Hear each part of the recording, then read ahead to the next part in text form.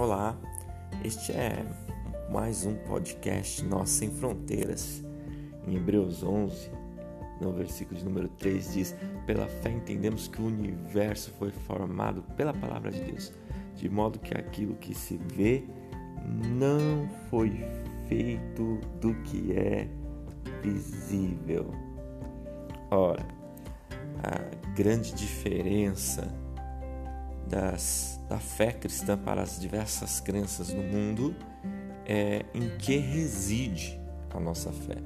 A nossa fé, ela reside no Filho de Deus. Ele é o doador da nossa fé.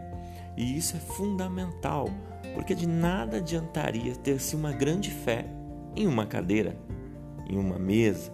De nada adiantaria ter-se grande fé no emprego ou num outro ser humano com tantas falhas como nós.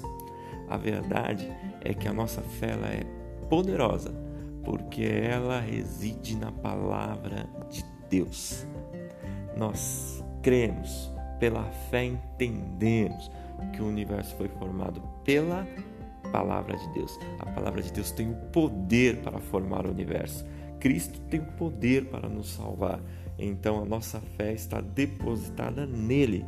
Então temos confiança de que esta fé não é em vão. Mais um podcast Nós Sem Fronteiras.